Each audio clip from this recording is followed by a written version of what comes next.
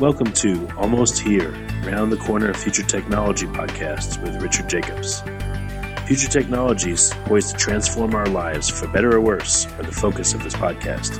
Almost here means these technologies are now here and starting to be used, or just around the corner, from Bitcoin to artificial intelligence, 3D printing, blockchain, virtual reality, and more.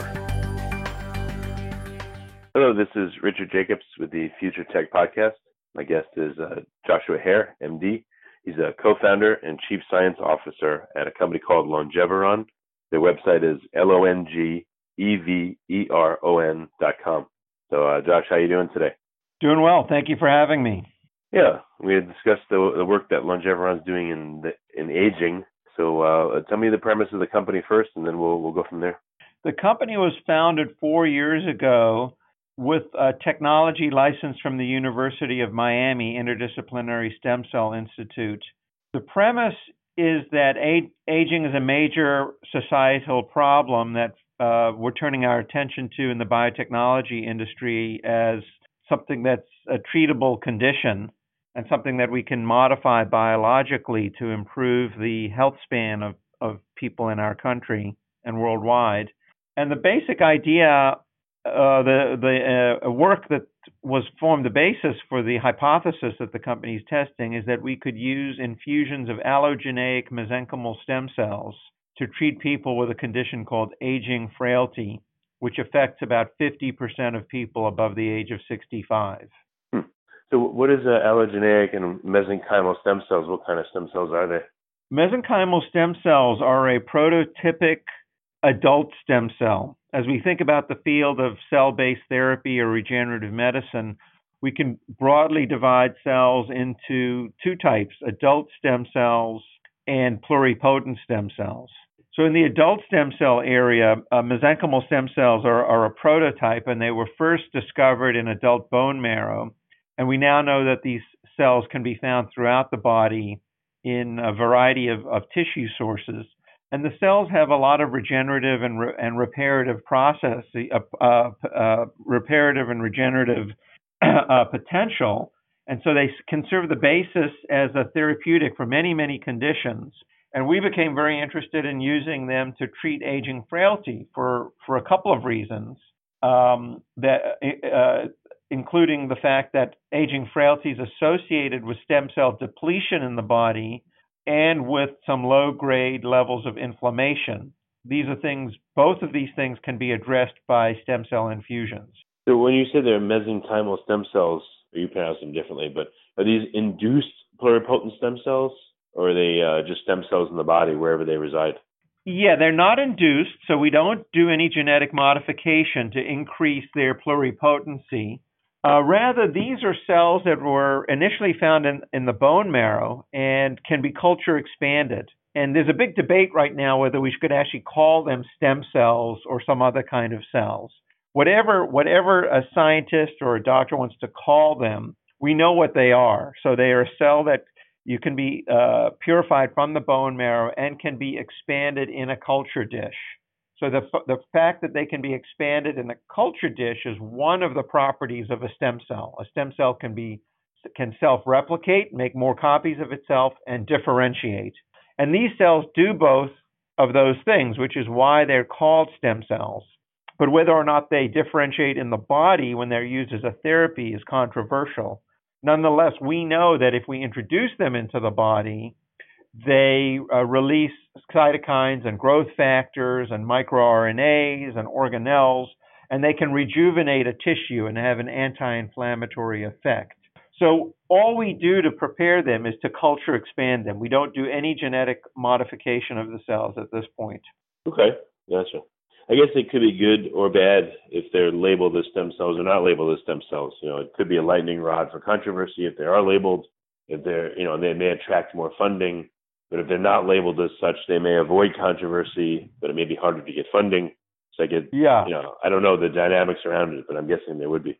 Well, the whole field of cell therapy is very controversial. It's waxing and waning. There are ups and downs. Having said that, there's about 20 years of clinical research under our belt and about 40 years of basic research under our belt about these types of cells. So whatever people want to call them, I'm happy for people to debate what they want to call them, but we at Longeveron know what they are, know how to make them, and are in a phase 2B clinical trial using them for aging frailty and for the immunologic deficiencies that also accompany aging frailty. So we're very excited about our product and our project. So how are they used? So you'll pull them from someone's bone marrow. I've heard, like, I guess near their iliac crest, in their hip or other places, and you'll pull a small amount that the body regenerates on its own, so that it doesn't really miss it, right? Exactly. So it's very easy to take a bone marrow aspiration from the iliac crest. It's the bone that's in your back that's closest to the skin. It's pretty painless to do it. We do it under some light anesthesia.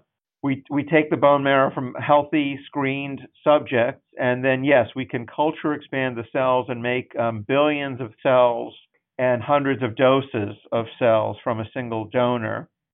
They can be used as an allograft, which means we could take them from one donor and give it to a different recipient without the need for any immunosuppression.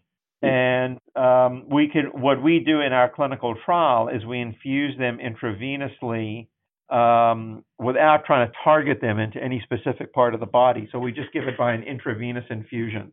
Yeah, that's what I was going to ask you. So you inject them into the bloodstream, but you don't try to apply them locally to a damaged cartilage in a knee or near a certain organ or appendage. In research that I'm doing at the university that's not part of the company, we are injecting these cells directly into people's hearts. People who have heart damage due to a variety of reasons are receiving these injections directly into the heart. But at Longeveron, what we're doing is intravenous infusion, trying to get a whole body or systemic effect.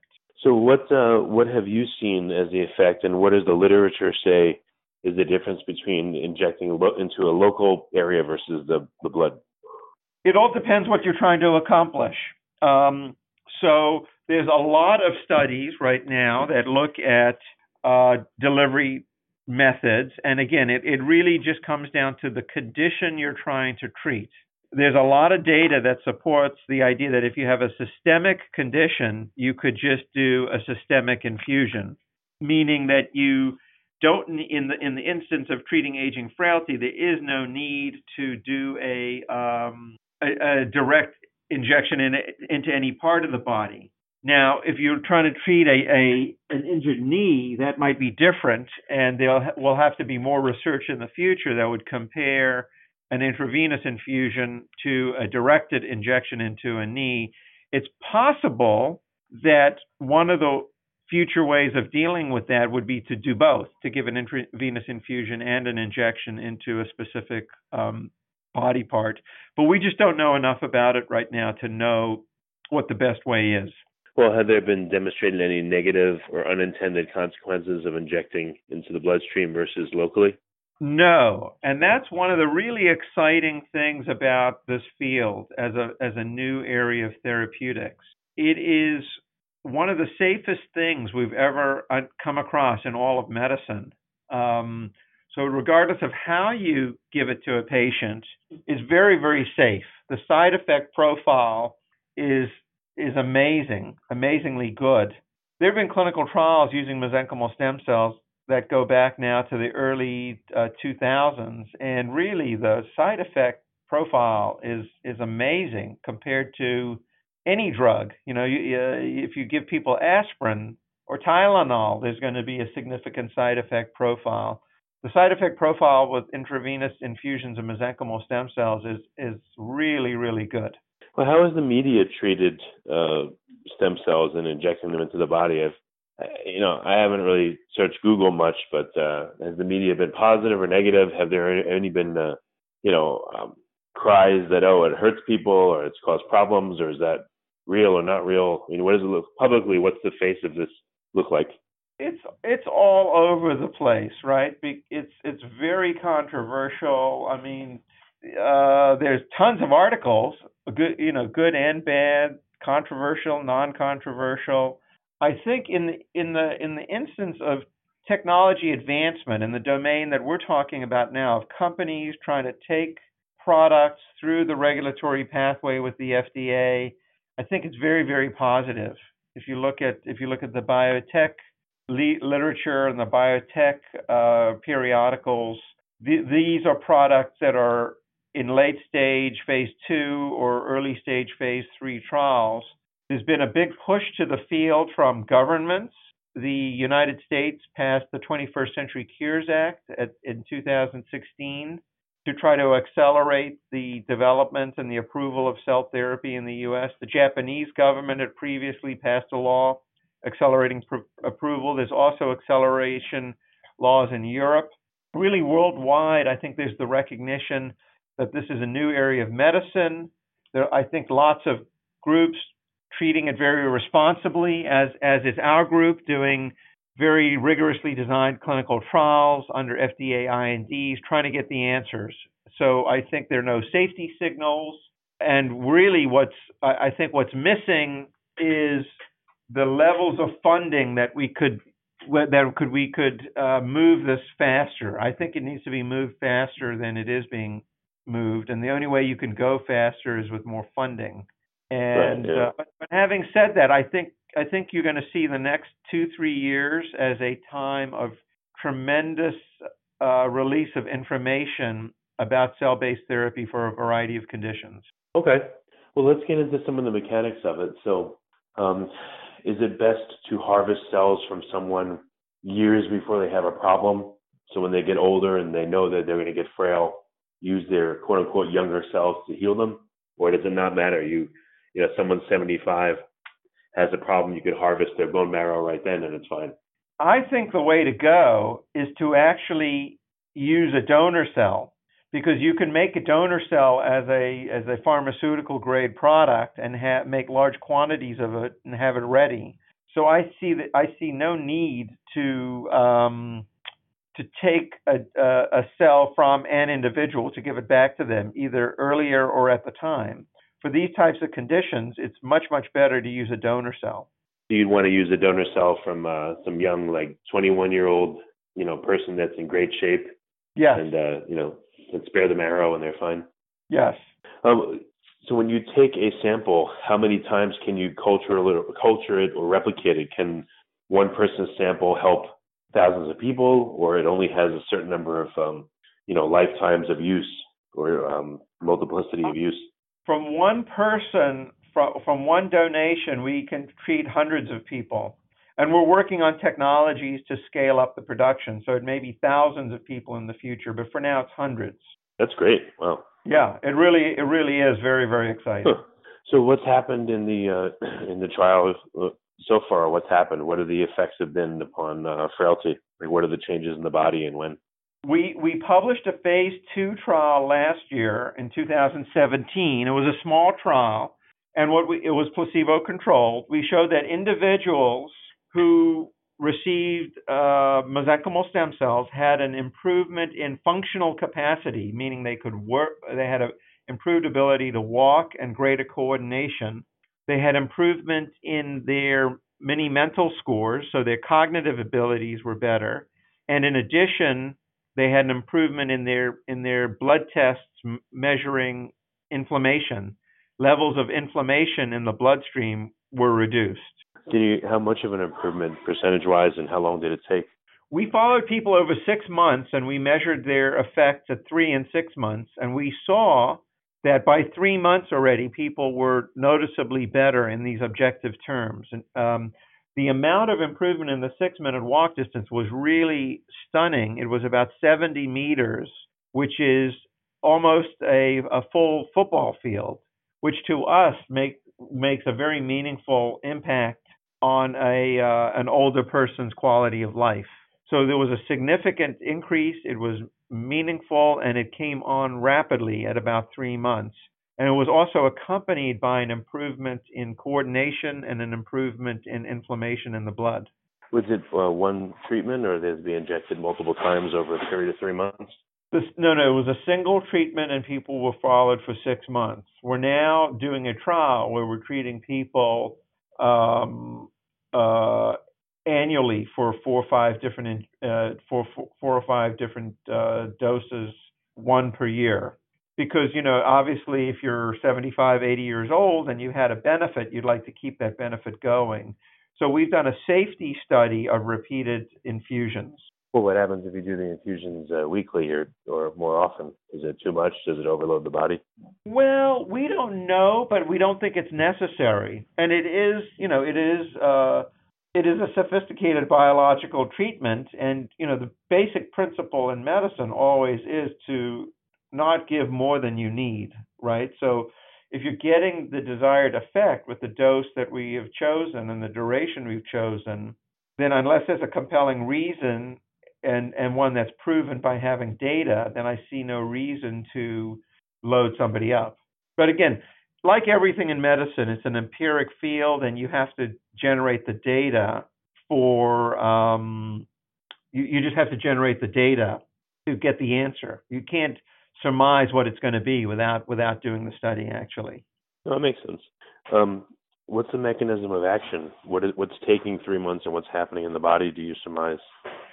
So with aging frailty, there's basically a phenomenon called sarcopenia that is associated with frailty. And sarcopenia is a loss of muscle mass.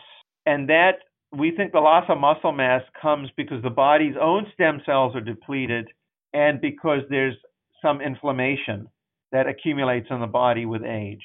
The cell infusions, we believe, can both replete the endogenous stem cells and reduce the inflammation. And therefore, we believe it can reverse the sarcopenia and some of the other mechanisms that are associated with aging. Okay. And how are you able to use donor stem cells versus a person's own stem cells? How come the body doesn't create an immune response? It's a great question. And one of the key things about these cells, which makes them unique, and is another reason why I think they should be called stem cells and are stem cells, is because they're immunoprivileged. And adult cells are not immunoprivileged, but these primitive cells are immunoprivileged. So they lack the proteins on their surface that the immune system recognizes. And it's because of that reason that you can infuse them and they're not recognized. So that is why they're immunoprivileged. And it's a very unique feature of this cell type. And it's one that adds to the great practicality of using them. Because they're immunoprivileged, you can make large batches from a given individual, as we've already talked about, and treat hundreds of people. Have there been any negative effects in lab animals or in any tests so far, or unusual effects? There have not been untoward effects in lab animals. We've had an amazing safety record with these cells in all different kinds of models. So how far out are you from being able to put this on the market? You said you're working on a phase 2. What's the timeline? The 2B trial is going to be finished enrollment next year, and we'll have the data the year after. We're in constant contact with the FDA, negotiating for some various accelerated pathways to see if we can expedite approval. At the worst case scenario, we'd have to do a large phase 3 trial at the end of the phase 2B trial. We're in discussions with FDA about that. We're also trying to get approval via accelerated pathways in Japan, because I think I mentioned before the Japanese government has created an accelerated pathway. So what are some examples of timelines? How many years if path 1 versus path 2? Well, I would say in the best case scenario, which is very optimistic, and I don't know for sure that we can accomplish this, it's possible we could get approval in 2020 with the data that we will have accumulated by then. The worst case scenario is that, and people always complain about how long it takes to develop something through traditional mechanisms under FDA. It could be another 5 years of large-scale, massive clinical trials. We hope that we'll be able to take advantage of an accelerated pathway, get on the market, and then be able to do larger phase 3 studies in a post-marketing fashion, which many of these accelerated regulatory approval pathways allow for. So we're remaining optimistic right now. Okay. What if this is used to treat other conditions other than indicated? Are you saying what if that occurs, or do we? Yeah, I mean, this is you're injecting this into the blood, so I mean, it has an intended use, but it seems like it easily could be used for other things. Oh yeah, there's a wide variety of indications that could be potentially treated with infusions of these cells. Immunologic conditions, osteoarthritis, neurologic conditions. There are many conditions that are amenable to this treatment. All of which I think would best be treated in a clinical trial. And our group at the University of Miami and the group at Longeveron are engaged in many different clinical trials. Okay. So is it possible in the next 5 years or so that people will be able to go to a doctor if they're older and get stem cells injected into them? Absolutely. Once there's approval, I mean, the rate-limiting step here is FDA approval. Once we would get a what's called a BLA from the FDA, we would then be able to market it and seek reimbursement approval from CMS and do all of those things. So our goal is to get this on the market. Very good. So what's next after this? I mean, I know it's probably plenty to work on, but what else are you working on? Well, I basically our eye is on the ball of getting the clinical trials accomplished and having the data read out. That's the key step for us right now. We are that's it. We need that data. The other things we're working on are optimizing production ability at our company. If we get approval, there's going to be a huge demand. We're going to have to scale up in production. We're going to need to optimize our production techniques so that they're compliant with a commercial product with the FDA. And then we're thinking about a few other disease indications that we could study. One of them is Alzheimer's disease as well. Well, very good. So what's the best way for interested people to get in touch? Oh, we have a website. We can be contacted through the website. We'd love to hear from people, and we're interested to engage with all any folks who are interested in what we're doing and provide additional information. And we're easily accessible via our website, which you listed up front. Okay, and again, it's longeveron.com. That's the website. Yeah. All right, Josh. Well, thank you for coming. I really appreciate it. Oh, it's a pleasure. Thank you for having me. You have been listening to Almost Here, Around the Corner Future Technology podcast with Richard Jacobs. Subscribe to this podcast, post a review to discover more future technologies that are poised to transform our lives for better or worse, such as Bitcoin, artificial intelligence, 3D printing, blockchain, virtual reality, and more.